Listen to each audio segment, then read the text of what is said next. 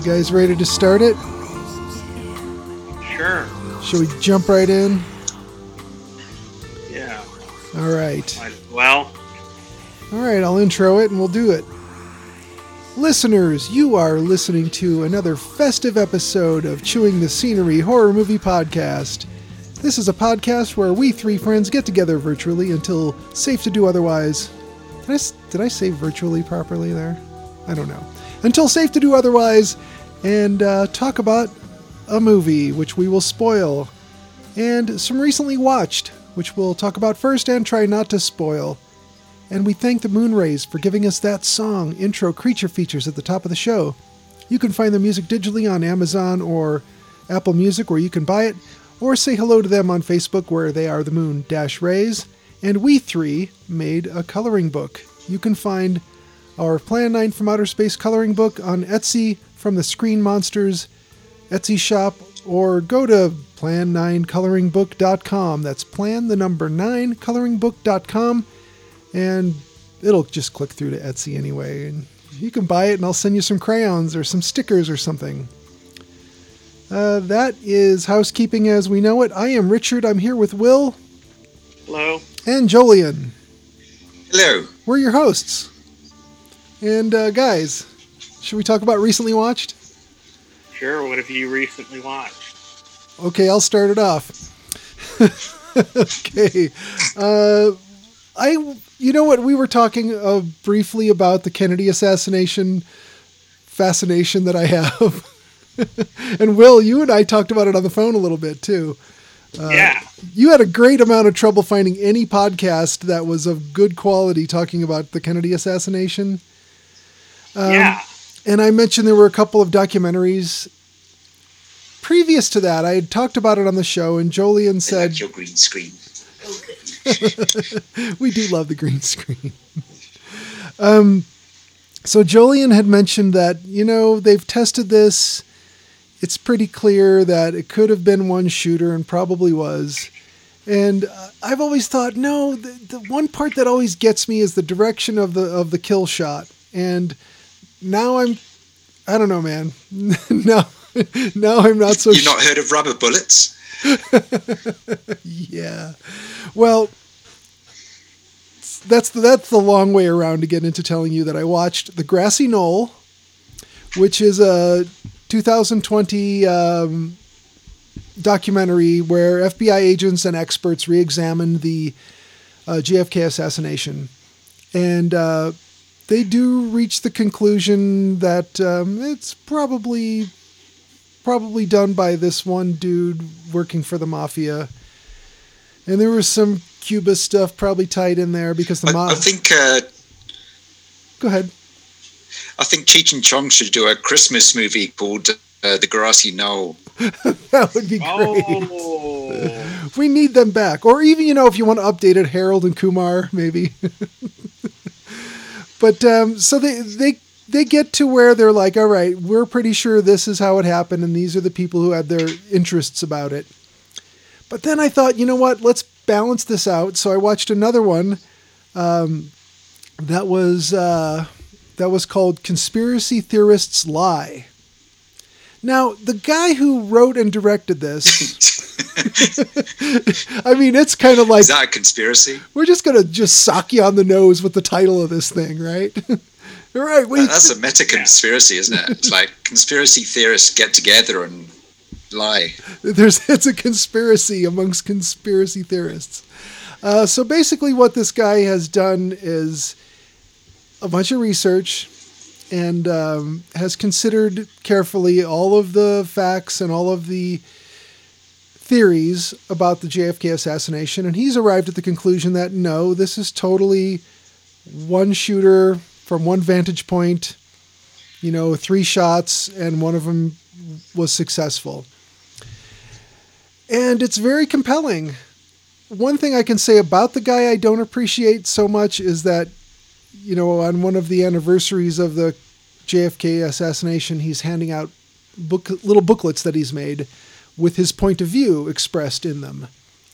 And he's kind of got endless energy to argue with people. And he seems confrontational and argumentative in a way that makes me cringe a little bit. But this is who he is, and that's his business, so I don't care. I have really appreciated what he put together here, and it's got me thinking again, okay, maybe it was just Oswald after all.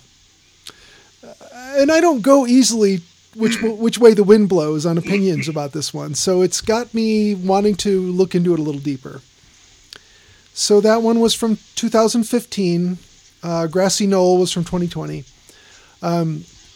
And I watched this one called Little Sister from 2016. This was much, much lighter, although they call it a dark comedy. It's not really as dark as talking about assassinations. This is about a young nun who's in training, and she's sort of away from her family, but she finds out that her brother has returned from the war in Iraq, and he's been badly burned and injured and is just sort of recovering at home. Well, he's recovered from his wounds, but he's recovering from the other damage. And so she's come back to her home, her childhood home, where she used to be a goth kid and would hang out with her brother and get into some trouble. So they're just sort of like abandoning all responsibility and just, doing what they'll do. And she has borrowed she's borrowed the car that belongs to the convent and is supposed to be back in 2 days. And it's going into day 5 or 6. The Mother Superior is Barbara Crampton, which is awesome. Barbara Crampton as a nun.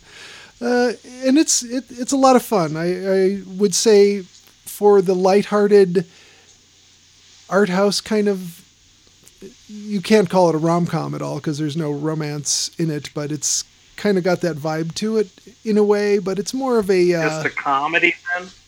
Yeah. It's a com? It's a com. It's a nun-com. Nun-com. Yeah. Nun-com. Yeah, and it's fun. I enjoyed it. It's not going to really challenge you in a lot of ways, but you'll enjoy it. We watched Bombshell. This is the one that came out last year that was talking about the women who sort of take on Roger Ailes, the head of Fox News, for all of his horrible behavior. Mm-hmm. And you get to relive some of the horror of some political stuff as it was unfolding. I'd say if you're interested in that sort of thing, go ahead and watch it. If not, then easily avoided. And then I decided, hey, you know what? It's been all week and I haven't watched enough UFO stuff, so I watched one called Extraordinary, The Seeding. And this is about abductions that end up in extraterrestrial insemination, I guess would be what you could call it.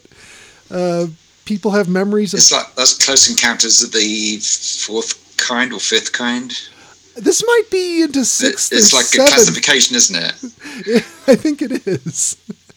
But these are... there's a lot of interviews with people who swear this has happened to them and that there is a hybridization project going on with the extraterrestrials. And they're pretty sure they have numerous children that are maybe off-planet or who knows. Gas, electric hybrid? Yeah. I like that kind of hybrid better. Did you see in the last week that a general from the Israeli military or intelligence service had said that aliens are here and Trump knows about them, and they've been living with us for some time, and we're not ready. That's why they've decided. Did you see that? That was a yeah. That was a news story in the last week. Yeah. Yeah, and that we're just not ready for them. Which, you know what? I'd say... Yeah, I heard it on the BBC, and the first reaction was it wasn't, oh, aliens live amongst us, is unlikely. It was, Trump knows about it but hasn't said anything. Like he could help himself. I mean, seriously.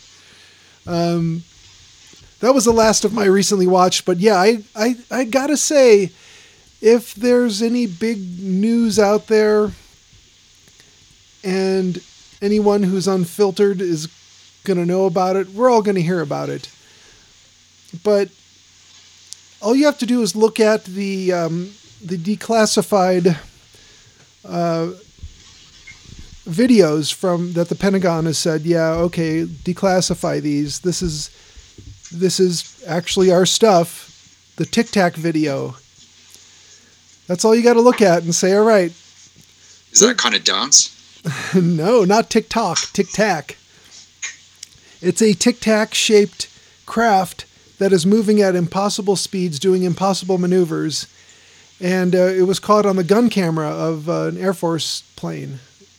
So a fighter pilot has captured this on video, and they're like, there's no way this is anything we know. This is something we've not identified. This isn't to say it's from off planet. This is to say we've not identified it.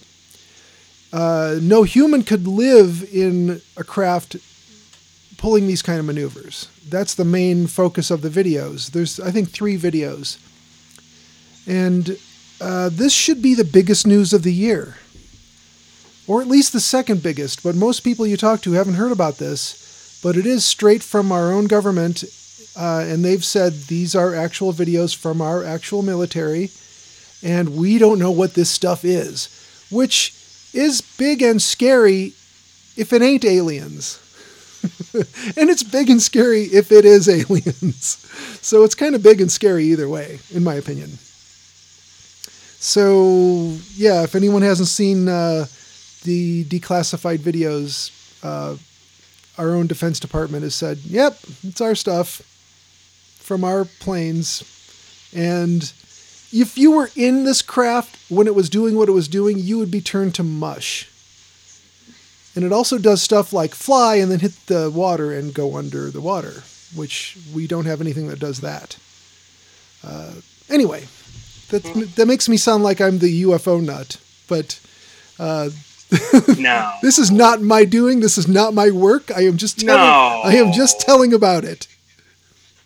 And it's not made up. If it's made up, it's not made up by me. Who wants to go next? Yeah. Well, okay, I'll go. Let's see. We continue our trek through Star Trek Deep Space Nine. how is it? I'm more and more convinced that the future's not all cracked up. It's cracked up to be. So it's more of a slog.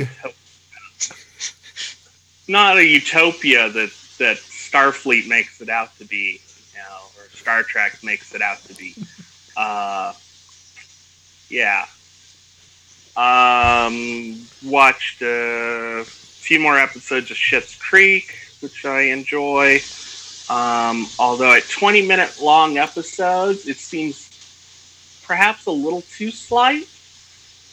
I don't know. I enjoy it. It's a good enough show. I watched quite a few movies, none of which I wrote down, so I'm probably going to leave stuff out. But just off the top of my head, I watched last year's Godzilla King of Monsters. Well, on the plus side, it delivered on the monsters. It was not what I feared would be a slog, with a little bit of monsters at the beginning and a lot of talking in the middle, and then a little bit of monsters at the end, because that's how they usually go. Yep. It's all bookended. This went all the way through. I mean, it was action all the way through. If anything, it was overstuffed. It could have been half an hour shorter, maybe a little less convoluted. but all in all, pretty enjoyable. I think they lose some of the charm though without miniatures and a guy in a suit. Um, After a while, it becomes like a cartoon. You start wondering, like, what is actually live action in this shot? This guy in the foreground yelling at his comrades to come on, this soldier with a machine gun. He's clearly a real person, but what around him is really happening that's not just ones and zeros? It becomes kind of too much at times to see. I give it a B. That's pretty good. B's don't come easy from you. No, maybe a B minus. It was better than I thought it was going to be. It wasn't as good as Shin Godzilla. That's still like top of the pack for modern monster movies, giant monster movies. Yeah. And then I watched Zat. I don't know if anybody's seen Zat. Right. Ooh, Zat is a good one. I hadn't seen Zat in probably 20 years almost. Are you saying Zapped? So I decided Z-A-A-T. Yeah. Yep. Oh. With an exclamation point, I believe. Yeah, also known as the Blood Waters of Dr. Z. Okay. Even though the doctor in it is Dr. Leopold, there's no Dr. Z in it. This was a movie made in 1971 or early 70s, by a Florida-based educational film group who decided to make a monster movie.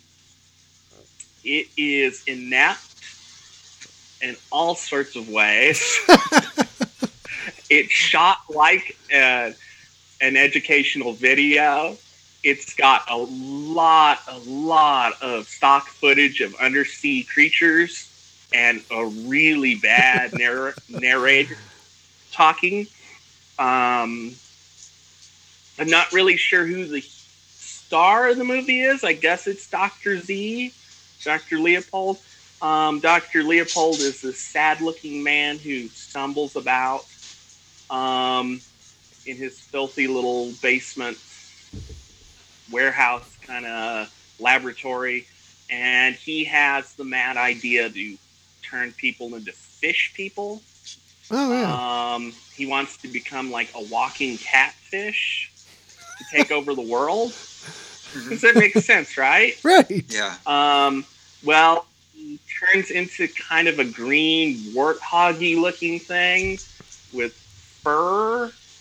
Not very fish-like. It looks more like paper mache over a gas mask, which the poor actor can't see out of because he stumbles constantly. And then he proceeds to not do much. He walks around a lot. And they shoot everything very flatly. When,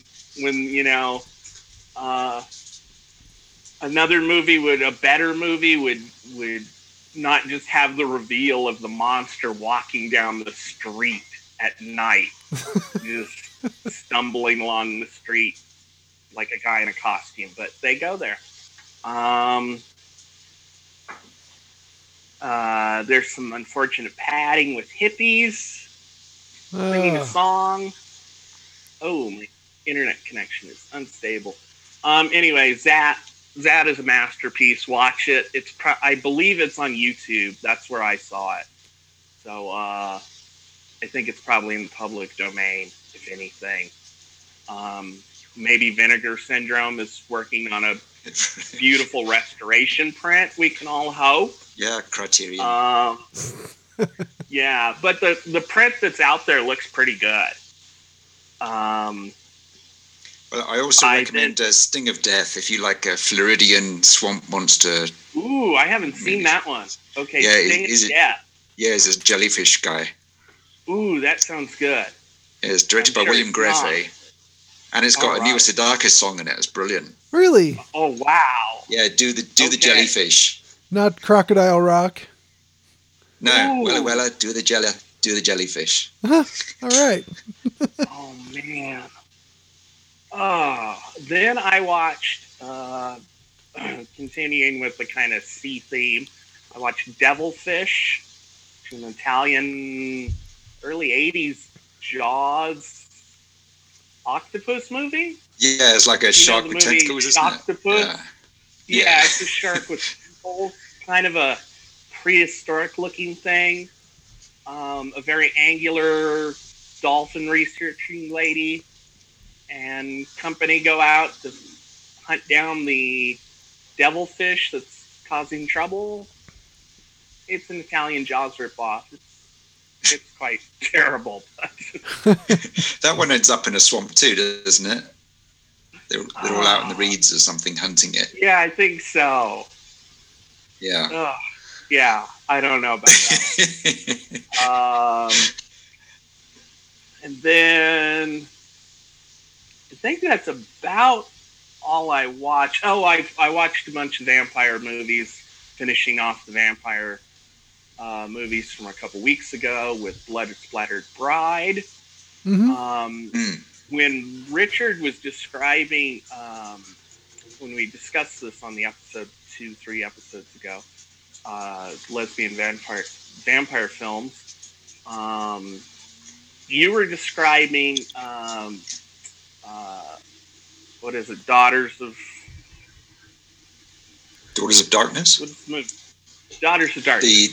Yeah, you were describing, and I was thinking to myself as you described it, wow, did I miss that much in the movie? Yeah, I edited this out of the show. Okay, I edited this out because I screwed that up, and I was talking about a scene from Blood Splattered Bride, and it was actually... Yes, so when I watched it, it made so much more sense, and I was like, oh, okay, I didn't miss, like, the most obvious joke. Of film somehow. Now, the listeners need to hear it since I cut it out. I was like, oh man, I said the wrong movie. This doesn't make sense to anyone. What happens in Blood Splattered Bride? Is it spattered or splattered? Spattered, isn't it? Splattered. Splattered.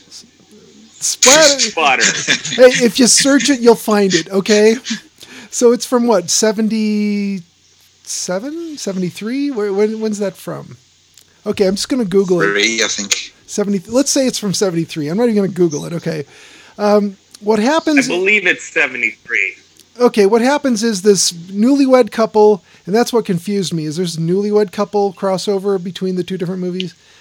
They get to where they're going to go.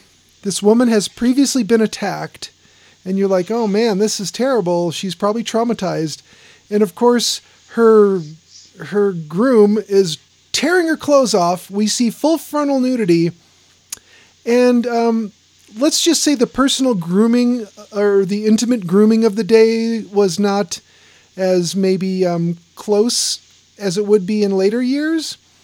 And being 15 years old, as I apparently still am, I looked at it and I thought, maybe you should trim that. And then it just cuts to a guy trimming a bush, like a hedge. It was totally intentional. It had to have been, right? But I felt like I was crazy because you described it as Daughters of Darkness.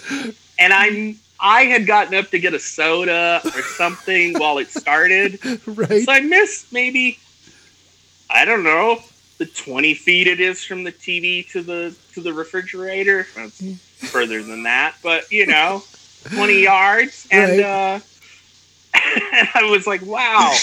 What was I watching? How did I miss that? Yep, I conflated them because I watched too many of them one after the other. And it was like... Which was a fear I had. Right. And then I watched Countess Dracula. How was that one? Which I think I liked a little more. Oh. Although very predictable. I enjoyed the characters' hats. And I really liked the actors. Hats, did you say? Hats, yes. The men in this wear giant kind of fur caps, and I'm not kidding. The thing was the size of an ottoman. and that's all he wears because it's bottled in the heat. He's wearing like kind of a frilly blouse and a waistcoat and pants and boots. Everybody else has big, because it's winter and it's, I don't know, somewhere Eastern European, and everybody has big coats on, but not this guy, because his giant hat is bottled in the heat. It is enormous. And then you see the sets and it like almost touches. And you're like, did they have to extend the ceiling to get the hat in there? Did they have to cut the hat down? Oh man, I have to watch that again. Yeah. Oh, it's great. It's great. I really liked it. And again, it's very predictable. And unfortunately, the age makeup on Ingrid Pitt is really, really badly done. It does not make her look old. It makes her look like she's got something on her face. Yeah. You know, when she takes it off, she'll look younger. Yeah, it's going to be better. So she could play her own daughter. Yeah, she puts the blood on, and then, you know, her skin underneath. It's beautiful Ingrid Pitt, who when we did the episode, I meant to bring up. I read some interviews with her, and she talked about how the producers of the other movie, now I'm blanking on the title, Vampire Lovers, they were upset because they didn't get to be on set when she and Madeline Smith were nude. And so she was walking down the hallway once, and they were coming down the hallway towards her, and she was just in a robe, so she gave them quite a show. And then she has all sorts of stories like that, and she's like, "Oh, I'm glad that I got that all on film, so the grandkids know that Grandma was hot at one time." So, yeah, why not? Yeah.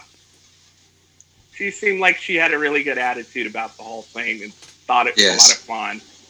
Madeline Smith seemed a little prudish and kind of put out by the whole thing and evidently upset to this day about it. But they had told her that she'd only appear in Japan or foreign markets nude, and then, Yep, there was something that wasn't in the fine print, as you might have hoped, and boom! Yeah, it's everywhere.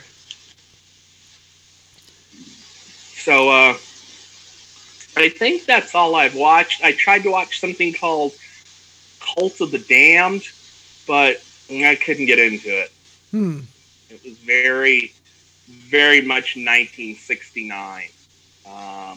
If you start watching it, you'll see felt like very much an art house movie from 1969. Kind of hadn't aged. Yeah, it looks good on paper, but yeah, it sounds good. The little description, you're like, ooh, this sounds like a hidden gem that I've overlooked, but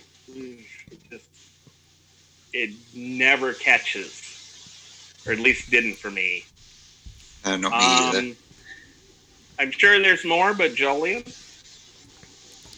Well, I started recommending wintry horror movies on Facebook, but immediately got sucked down a rabbit hole and was just doing Yeti movies. Oh, yeah, so, of course.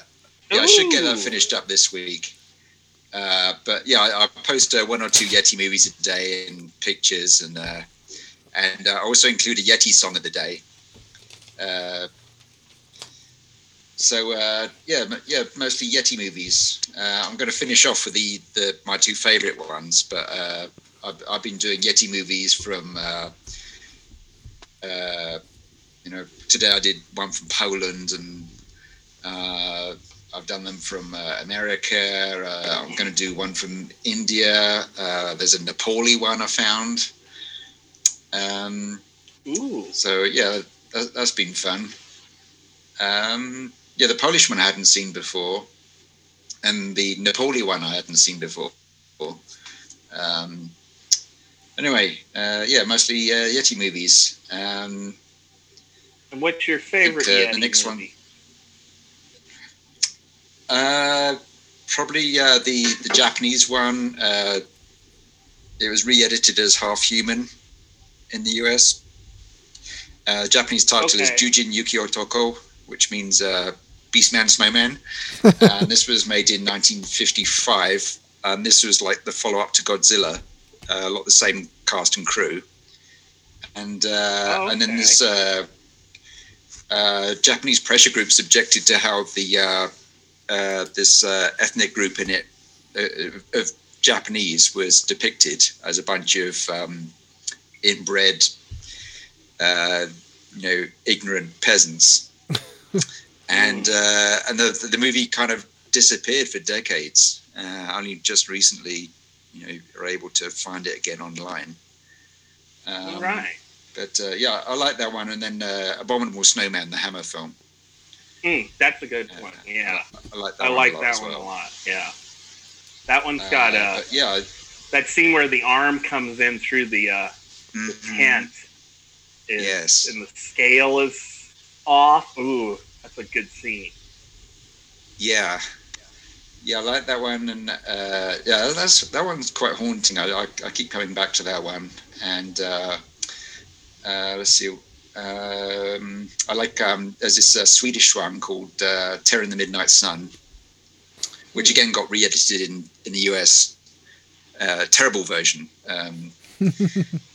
But if you can see the original one of that one's good. And I was just the last couple I watched were Paul Nash. He did a couple in his, he's done all that werewolf series with he plays this character named Waldemar Daninsky, and the only connection between most of the movies is that the same character gets turned into a werewolf in each movie, one way or the other. And so he did a couple where there's a Yeti involved. So I'll post about them tomorrow. But anyway, apart from that, we're still watching G Gundam and Henshin Ninja Arashi. That's a Japanese superhero series. It's a period series. But episode 20, the bad guys give up on their local monsters, and they start bringing in monsters from the West. And so you get these like bizarre takes on like Dracula and Medusa and witches and so on. They're all given like really strange twists. Like there's this Frankenstein monster that can separate his limbs out and his head, and they all fly around separately and breathe fire and so on. Wow, that's great. Yeah, that's quite fun. But yeah, it's mostly Yetis this week. Well, the weather is correct for it right about now. We've had some Yeti weather, some proper cold, snowy weather. I had to go break the ice out of the koi pond this morning. Oh, yeah, like that. Oh, right, yeah.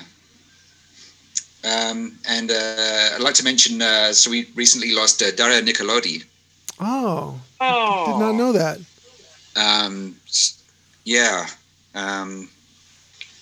So we should talk about her in the new year properly. Yeah. And Richard Corbin. Yes. Died a week or so ago. Yeah. Like on the 2nd.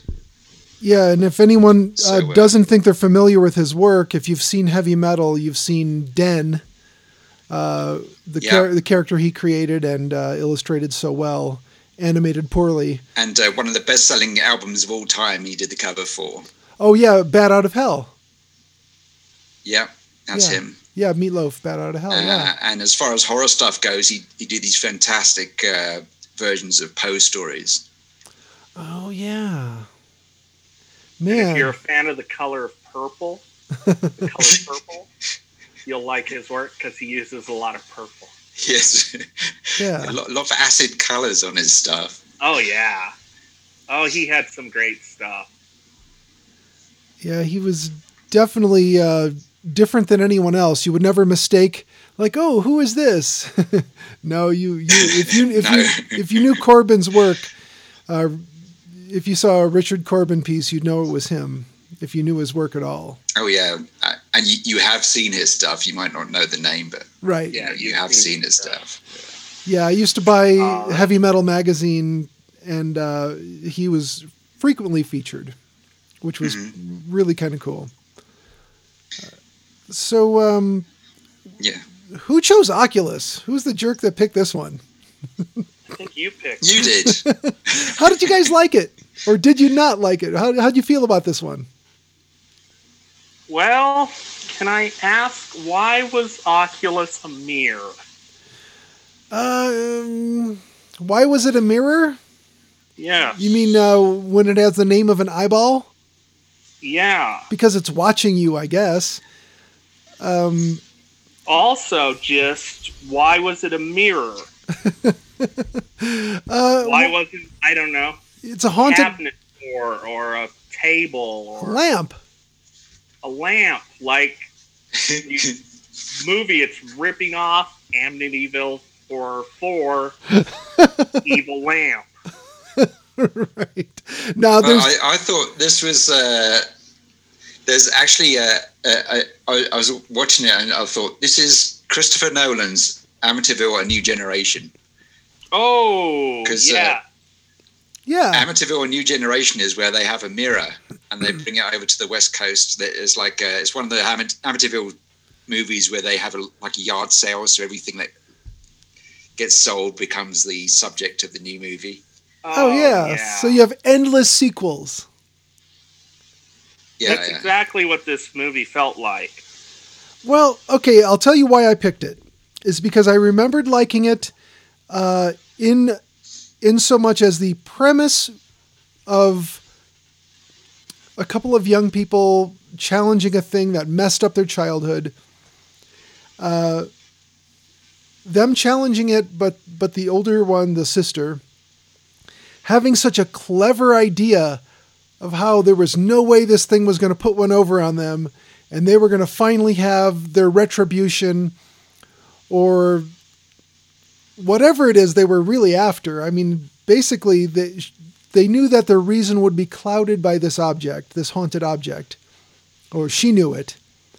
And she was up against her own younger brother, who was just out of the institution that was basically convincing him that everything he knew to be true was actually some sort of a delusion. She was up against him thinking that, well, none of this is real. This is all nonsense. This is all imaginary. But she had all these fail-safes in place. And I remember really liking the premise more than... I liked the story just fine, but I really liked the premise of how they were going and the machinations of it quite well. I mean, it's somebody poorly described it, and I want to read this to you. Let's see.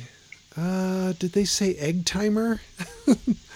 I'm probably not going to be able to quickly find it, but somebody referred to it as an axe attached to an egg timer, and that might have been in the short. But in this one, it was a kitchen timer, like the crank kind, and a boat anchor that had an additional 20 or so pounds attached to it. And it was on this... Who didn't see that ending coming when they showed that? What could go wrong, is what you're wondering. That was when the movie really lost. Coyote. Yeah, it was Wile E. Coyote. It was... I was okay with the movie. I wasn't, real sold on it yet. And then they showed that thing, and I was like, what stupid death trap is this? And then she explains it. And you're like, what? That doesn't make any sense. Just attach it to the mirror so the mirror drops onto the floor, onto the hard concrete if you don't set the timer after 30 minutes. Don't set something up that you can get in between. Yeah, that's a good point. Yeah. And from that point on, it was just waiting for it to happen. Although, to be honest, for some reason, I thought the brother was going to get it. Oh, okay. but I had a 50-50 shot. You know, Right. one of the two was going to get killed. It's like a USB drive, like Yeah. a thumb drive. Yeah, There's a 50-50 chance you're going to get it right. And then you'll never get it right on a USB drive. No. It'll always be the wrong way around. yeah, 100%. Yeah, so that really took me out of the movie. It was hard to recover from that. Okay. Technically, this movie looks good. Yeah. I enjoyed the editing. I thought what could have been really confusing, and I read a lot of reviews of people who were confused with the time jump between the present and the flashback to 10 years ago. I thought they did really well. I thought they meshed those really well. You could tell, or at least I could. You could tell what time it was when it was necessary. They purposely blended them near the end, so you didn't know which is which. Right. Which kind of spoiled the film, because by the end you didn't know what was real and what wasn't. And I think they did the sort of fake out a couple times too many, where something you saw, turns out it's a vision. Right. But mostly my problem with it was that there's a lot of problems with it. I won't say mostly. A problem with it was the sister, Kaylee, has planned all this stuff. She has all these fail-safes she sets up, but then they never do anything with them, really. Occasionally an alarm rings and she hands out a bottle of water. But this movie, I think the big problem is they didn't explain what the mirror was. Now, I don't need a full backstory. They did give a history, but they didn't tell you what the mirror was. They give you no real sense of how to fight this thing. But she has all these plans, which you could tell from her, just her attitude that, this isn't going to go well. And then you see the death device, and you're like, oh, well, I know where this is going. And you just wait for 2 hours. Right. And they didn't give you, I'm not disappointed that it was a unhappy ending. I don't need a happy ending. It reminded me of the movie we watched a while back, The Shack or something. Oh, The Shed. Not The Shed. No? The Lodge. The Lodge. Oh, yeah. Bummer ending. Bummer ending on that, Yeah. but it was earned. Right, you're right. That movie gets to the end and you're like, oh, God. But you knew why it got there. Right. This movie felt like you were waiting for a twist to come, or at least I was, and then you get to the end that you knew was coming, and it didn't feel like there was any payoff. Even if both characters lose, like last week's movie, which I didn't get to review, but Carnosaur ends with both characters dying at the end. Right. And if I have to say Carnosaur was a better movie than Oculus, I don't know what went wrong. Oh my God. Wow. Throws down the gauntlet. Yeah. But yeah, I thought. Wow. I don't know. This movie just it was again like The Babadook. It was a movie you could tell was short that Right. got stretched out. Is that a bad thing? Is that a bad thing to do? For me. Like, if you've got a good idea for a story, is it a bad idea to start by making a short out of it and then later extend it? It depends on how much there is to the idea. Yeah, the kernel. Yeah. It has to be able to be expanded that much.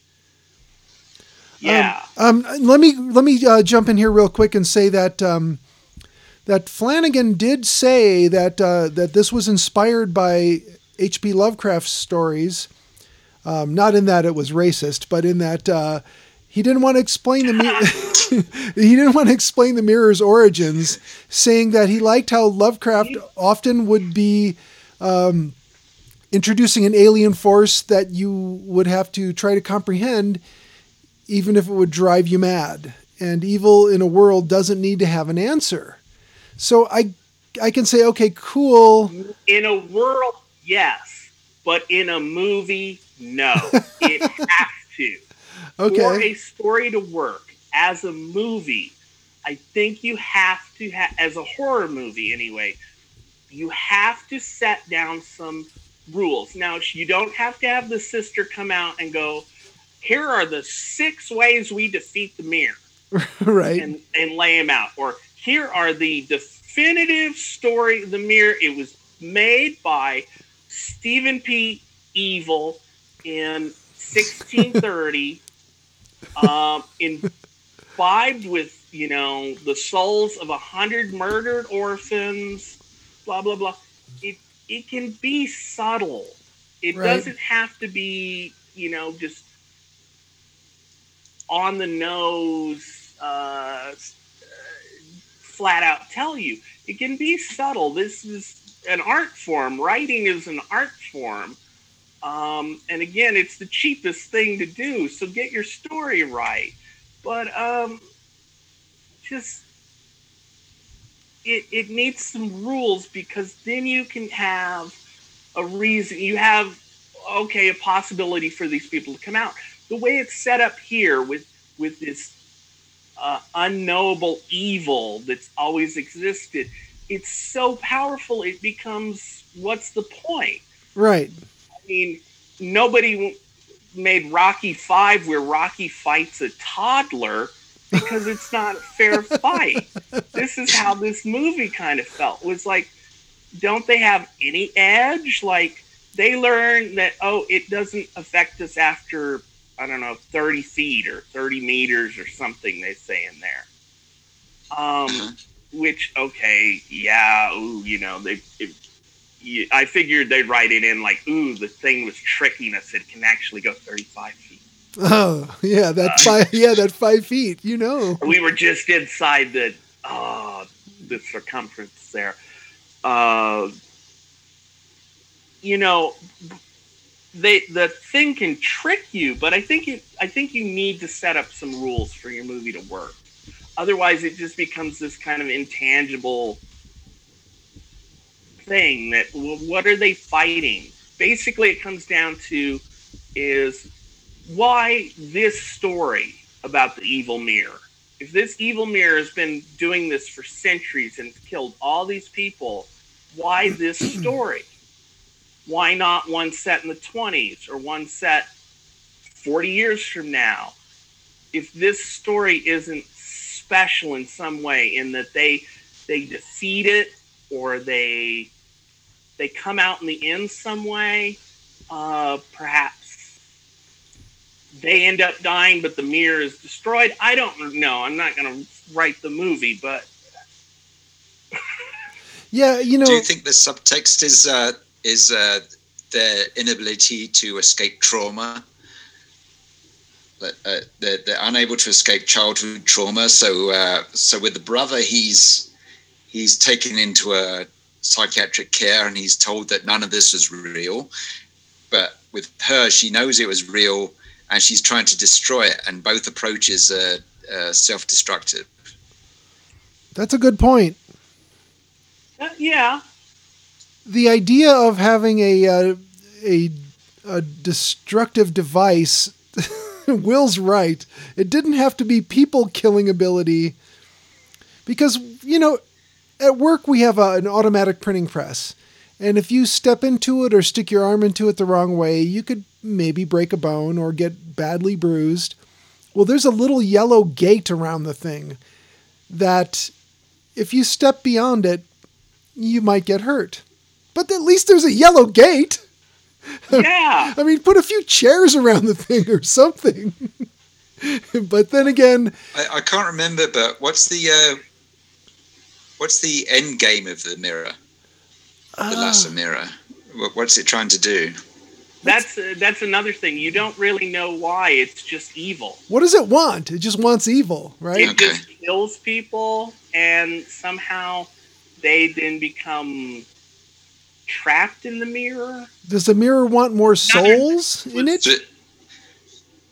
It's just eating. That's just what it eats. It eats souls. Yes. That was something. Another thing was, why was it a mirror? I brought up earlier. You would think they would use the mirror in some sort of fashion that was spooky. No, was a quality inherent to the mirror, either reflection or other kind of worldly or backwards. It's like the movie I reviewed a few weeks ago, Scream Bloody Murder. The killer had a hook for his hand, but he never killed anyone with the hook. Right. This was a mirror, but it didn't need to be a mirror. The mirror property, other than one scene where Mom looks into it and sees her brain wound open, nobody really, they don't do anything with the mirror, which bothered me. They reflect on 11 years ago, so that's not literal, but you could that. But it was kind of like I don't know. I always thought Attack of the Clones, or at least Star Wars Clones, was a weird. George Lucas wrote clones into it, but I always think of clones as being kind of, it's a double, but he never plays up on any of the doubleness. It's just a way to make a cheap, quick army. Right. Yeah, this is kind of like this. We have this mirror, but instead of, I don't know, people looking into it and it showing you a fake past or a fake future. Your own doom. Your desires or something. Right. Well, it could have just been the closet door. Yeah, or a wardrobe. Yeah. And again, why is it called Oculus? It wasn't even round. It should have been an oval mirror. I wanted to give you an example of, you said they never made a movie where Rocky beat up a toddler. Oh my God, did they? No, they didn't. But do you remember the 1992 Olympics when they finally decided that we would go ahead and send professional athletes to the Olympics? The men's basketball team, the Dream Team. Dream Team? That was the same thing as Rocky beating up a toddler. There you go, yeah. It was just they're not going to make an inspirational movie about the fucking Dream Team. No, it's like we sent in... I'm sure they have, but it wouldn't, it doesn't play right when you have these, it's so mismatched. Star athletes come in and they're like, ooh, the real... Overdogs? Yes, they should just call it Overdogs. I like Overdogs. That's a good name. So what worked for you in this movie, Will? I have to ask, did you like the way they transitioned back and forth? I liked the editing. Yeah? I thought the editing was quite good. There were a couple halfway decent sort of scares that were, granted, the variety where somebody turns and the camera is, the camera turns position and there's somebody behind them or next to them. Yeah.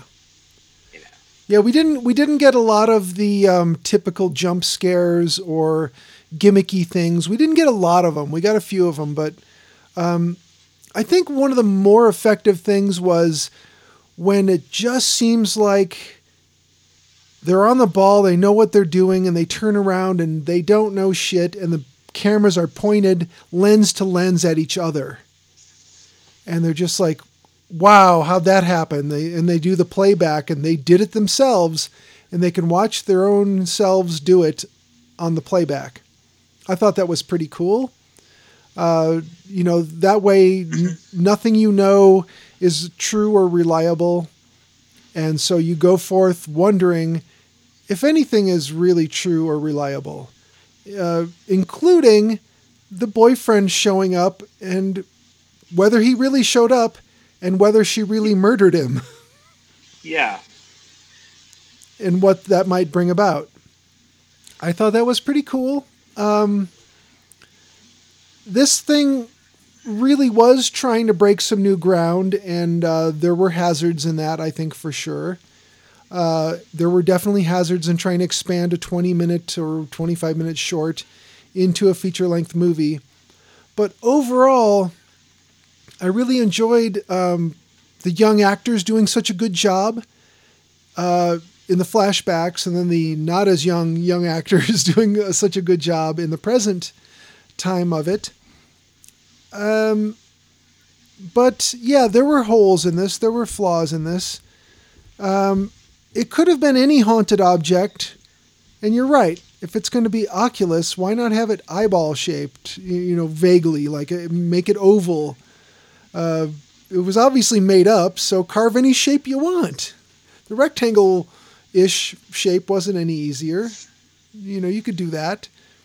I think it should have been a haunted octagon. One of those little view glasses that has the stereo picture. It's got the right and the left photo. They're popular in the 19th century. We all remember them from our childhood. Yeah, the stereoscopes. Yeah. Stereoscope. Yeah. Do you guys care if I sidetrack real quick about a haunted object in my own house? No, go ahead. Okay, so my wife got these pentangle shaped light up tiles that you could put on the wall. Yeah. And there's one power source, but then you can attach as many tiles as you want. And we've probably, got 20 of these things on the wall. You've seen them. And they're touch to turn them on or turn them off. There is one particular tile, and I didn't jump to the conclusion, this is a ghost. But there's one tile that turns on in the middle of the night, which is not as spooky as it is aggravating, because there's a shaft of light cuts through the room, and it's like, oh my God, what happened? And I turn around, and it's like just this alien abduction quality of shaft of light cutting through the room from the hallway. I have to get up, go touch the thing to turn it off, and hope that it stays off. Because not that I'm spooked, I just don't want to get up again. Yeah. At 3 a.m, 4 a.m, whatever it is.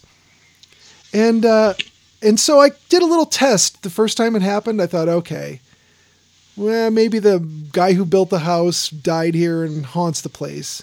Or maybe it's not that. I hovered my fingertip in front of all the tiles. You have to get about a 1/4 inch from them before the heat of your hand will turn them on. This one, you could be about 1 inch away. So I figure there's some residual static or something that's turning it on. Some little trickle charge of static somewhere. But it always likes to do it when you're trying to sleep. Yeah. So it's... I would think also there's not a timer on any of those, is there? No. So I had no danger of an anchor going through the back of my head. Yeah. No, I just meant it could be timed to come on at 3 a.m. Oh, no. This is like, there's one power source. Battery-powered candles that come on every night at 5. Oh, that's always nice. So I program them to come on at 5. Oh, okay. Not 5 a.m. when you're trying to sleep, but 5 p.m. when you want. No, 5 p.m. Okay. So that would be, I was thinking, maybe there's things have a timer on. Hey, Jolien, you live in an old Victorian house, or Queen Anne, whichever it is. Do you have anything spooky that happens there? Well, last night our smoke detectors went off because they're designed that way cruelly. When they start running out of power, they just go off. Oh yeah. Yeah. That woke us up last night. And then my brother phoned because he lives in Australia. He has no idea what time it is here. So I had my birthday recently, and he's been trying to phone me ever since. And it's always at like 5 a.m. on a Sunday or some ridiculous hour. So Like by the time I figure out what's going on, he's hung up. So he can 2 p.m. Tuesday there. Yeah. So he can reconstruct a human hip, but he can't tell time. He can't figure out time now. Oh, okay. No. Okay, at least he has the hip figured out. But apart from that, no hauntings to report. Oh. Well, that just seems really out of character for a house of that sort. Yeah. It should be haunted. I mean, it's kind of a rule. You're just ignoring it. I think our dogs scare it off. Yeah, that's probably true. Yeah, you hear rustlings and things, but it's mice. You want to think I they're was gonna mice. say, yeah. I have squirrels. I hear squirrels in the wall. Oh, man. Ceiling. Oh, yeah, we had raccoons in the ceiling a couple of years ago. But no ghosts. No, I think most ghosts are probably raccoons or squirrels.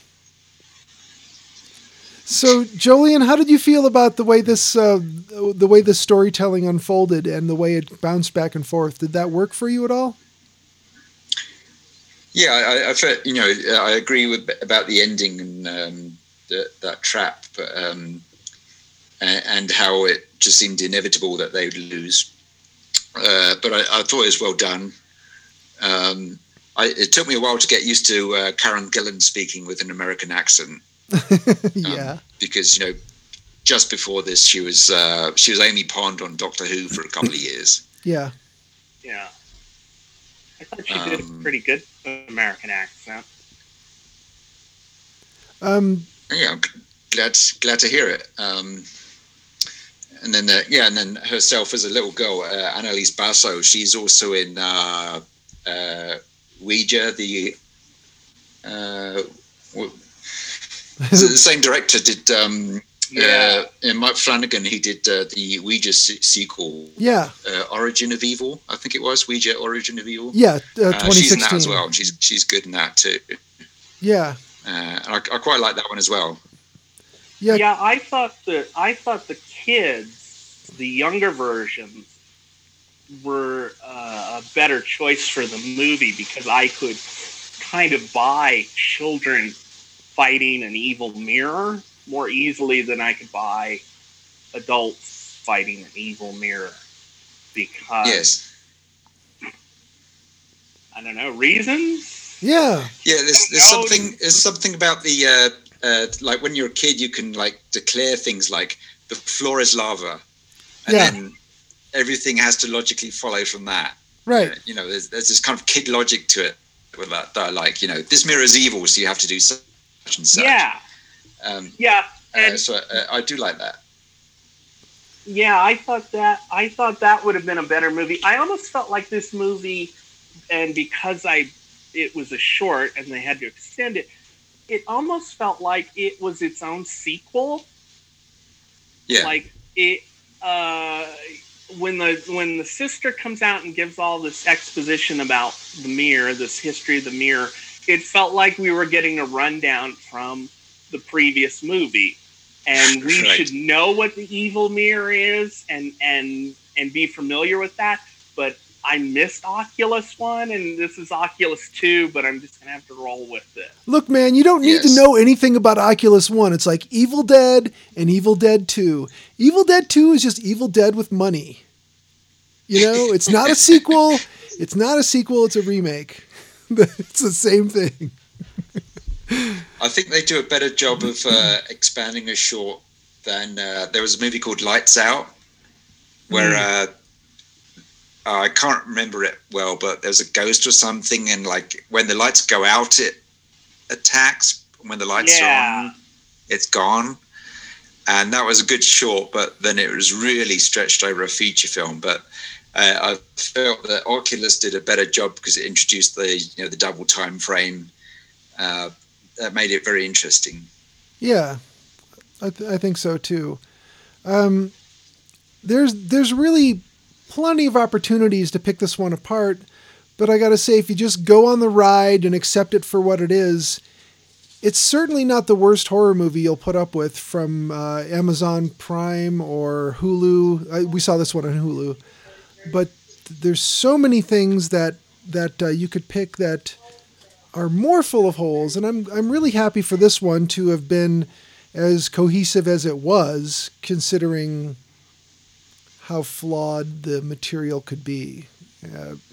So overall, I thought it looked good. Mike Flanagan was the same guy who edited the thing, so let's say if there's anything he missed, I decided I don't like him. He's up there with the Frankensteins and the Rob Zombies, and almost like Flanagan. I remember I really liked this the first time because this came out back in 2013, didn't it? And like the American horror films around it were weak. Yeah. And this one really stood out. I could see that. Yeah. This one's better the first time around for sure. And then you notice more stuff the second time around, or if you're Will. So, no, but overall, they, I got to throw the numbers out for you guys. Will, it did go over 90 minutes. It was 103 minutes.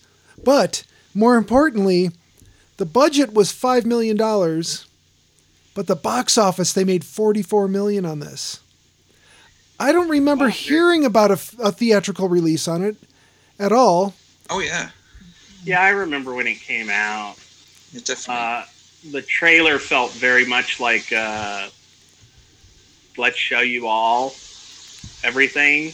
Yeah. Which I think is why I gave it a pass. Yes. Yeah, if it looked like Ouija, the Ouijaning, I would probably not have noticed and probably passed on it. It made me think of like The Conjuring or something, and I was like, no, I didn't know. Right. Yeah. There's a Hindi remake which is over 2 hours. Oh man, ooh. I so want to see that. Not really. Yeah, Dubara. Yeah. Wow. That came out 3 years ago. Oh god. Okay. It's really weird. There's a lot of Hindi stuff that popped up. They must have bought a package of stuff for Netflix, but the further you scroll on Netflix, the more it's like, oh, that is so from India right there, isn't it? Mm-hmm. Right. So overall, Will, would you recommend this thing?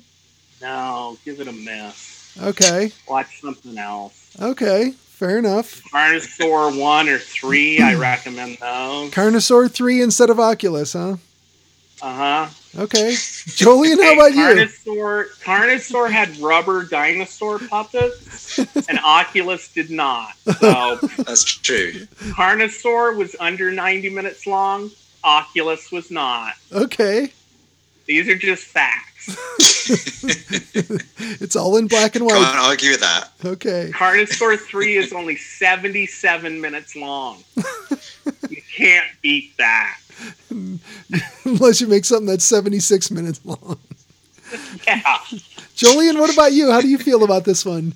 Do you recommend this one? I think it's well made. I think it's. I think you should watch it. I think it's pretty good. Yeah, I agree. I think give it a watch. If you're a horror fan, especially non-horror fans, this isn't going to freak them out so much. So they could if they're feeling like they want to watch a spooky movie at a cabin during holidays, or I think Halloween time. Go ahead, Will. I think Mike Flanagan is probably the best director for horror movies made for non-horror fans. Okay, I'll take that into consideration. I'll think that one over. Reading the reviews of Oculus and having read the reviews of Haunting of Hill House, it seems like he's really popular with people who say, I'm not a horror movie fan. I don't like scary things, but I really like this. Okay. I don't know what that means, but he's accessible. Yeah. Technically, yeah, I like this film. It looked good. The editing's good. He's not bumbling anyway. I think the story was too weak. Well, I kind of I like the cast, especially the women. Like Katie Sackhoff is terrific. Yeah, she really was. Yeah. Though I found her makeup weird, and before she even became possessed, Right. there was like who did your makeup? It seems very odd in this.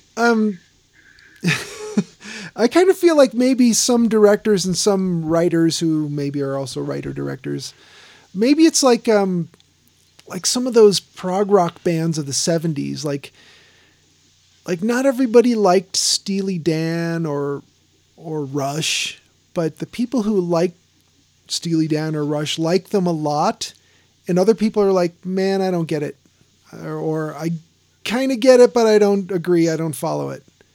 Maybe this is kind of one of those things, like maybe there's something that's a little too slick about some of it, or going in a direction that artistically you don't really groove on. You know, I think maybe it's like that. But saying the 70s, that makes me think Mike Flanagan would have been great at 70s made-for-TV horror movies. He would have. Yeah. Horror movies that people tune in for, that they're not ready to go out and see, like hardcore horror movies. Yeah. Of the 70s, but they'll see something that's more comfortable. Yeah. The ABC movie of the week. They can just watch at home. That is exactly this, Dr. Sleep, and Hill House, all kind of, they are accessible sort of TV movie horror. Yeah, maybe you know? maybe even TV Which miniseries. can be good, you know. Yeah. I'm not saying it's bad. No. But it is different than at least what I've come to expect in horror. Yeah, it feels more like Salem's Lot. Yeah. It's not quite enough there. Not quite enough personal touches in it. Not quite enough weird, sort of personality quirks coming through from Mike Flanagan. I don't really know. I don't get any read on who he is as a director. He's just very journeyman-like, it seems. Again, not a bad thing, but no, not quite what I'm looking for in horror. No, you're not wrong. It's definitely a personal taste thing, and he doesn't have quite the edge that you would maybe want, and he might even develop it. We don't know. Yeah. I think he might take himself a little too seriously, if anything. I think maybe his movies will work a little better if they. I don't want it all tongue in cheek. I don't want high camp or anything, but just a little bit of a little wink there that like this is an evil mirror. Isn't that goofy? I mean. Do you think maybe he overthinks it? Maybe he overpolishes it? I think perhaps he does. Yeah, that could be the case, because I know he's sincere. I know he loves horror. Maybe he overthinks it a little. That could be it. And that's better than underthinking it, I guess. I suppose. Yeah, it's hard to say. But yeah, I'd say there are more rubber dinosaurs. What's needed. You know what? Somebody needs to have a serious talk with him about including more rubber dinosaurs. Yeah, and what you were saying about personal touches, I get the feeling he doesn't have skin in the game. It's not a personal obsession like you get off like Cronenberg and Argento and et cetera. It's and like Glenn Danzig. I'm not feeling that these are your personal fears. These are like a very well crafted, diagrammatical, well scripted films. But I'm not feeling a personal obsession here. Like Veronica. Yeah. Exactly. That was all personal touches. It was just personal touches. Carnosaur is not a fair comparison. It was totally made for money. It was a total hack job. It was a well done hack job, but no, that person had a definite fear of sock puppet dinosaurs and chickens. Yeah. Well, guys, since we're approaching what should be Robonica. Do you want to do some evil robot movies for next time? Yeah, I think that sounds good. I should probably look at a calendar and say, are we going to be able to hit Christmas? Well, we're into Hanukkah. Yeah. So definitely. I have a suggestion, but you don't have to go with it. Sure. Let's hear it. Saturn 3. Oh, okay. You got Killer Robot. Jewish actors.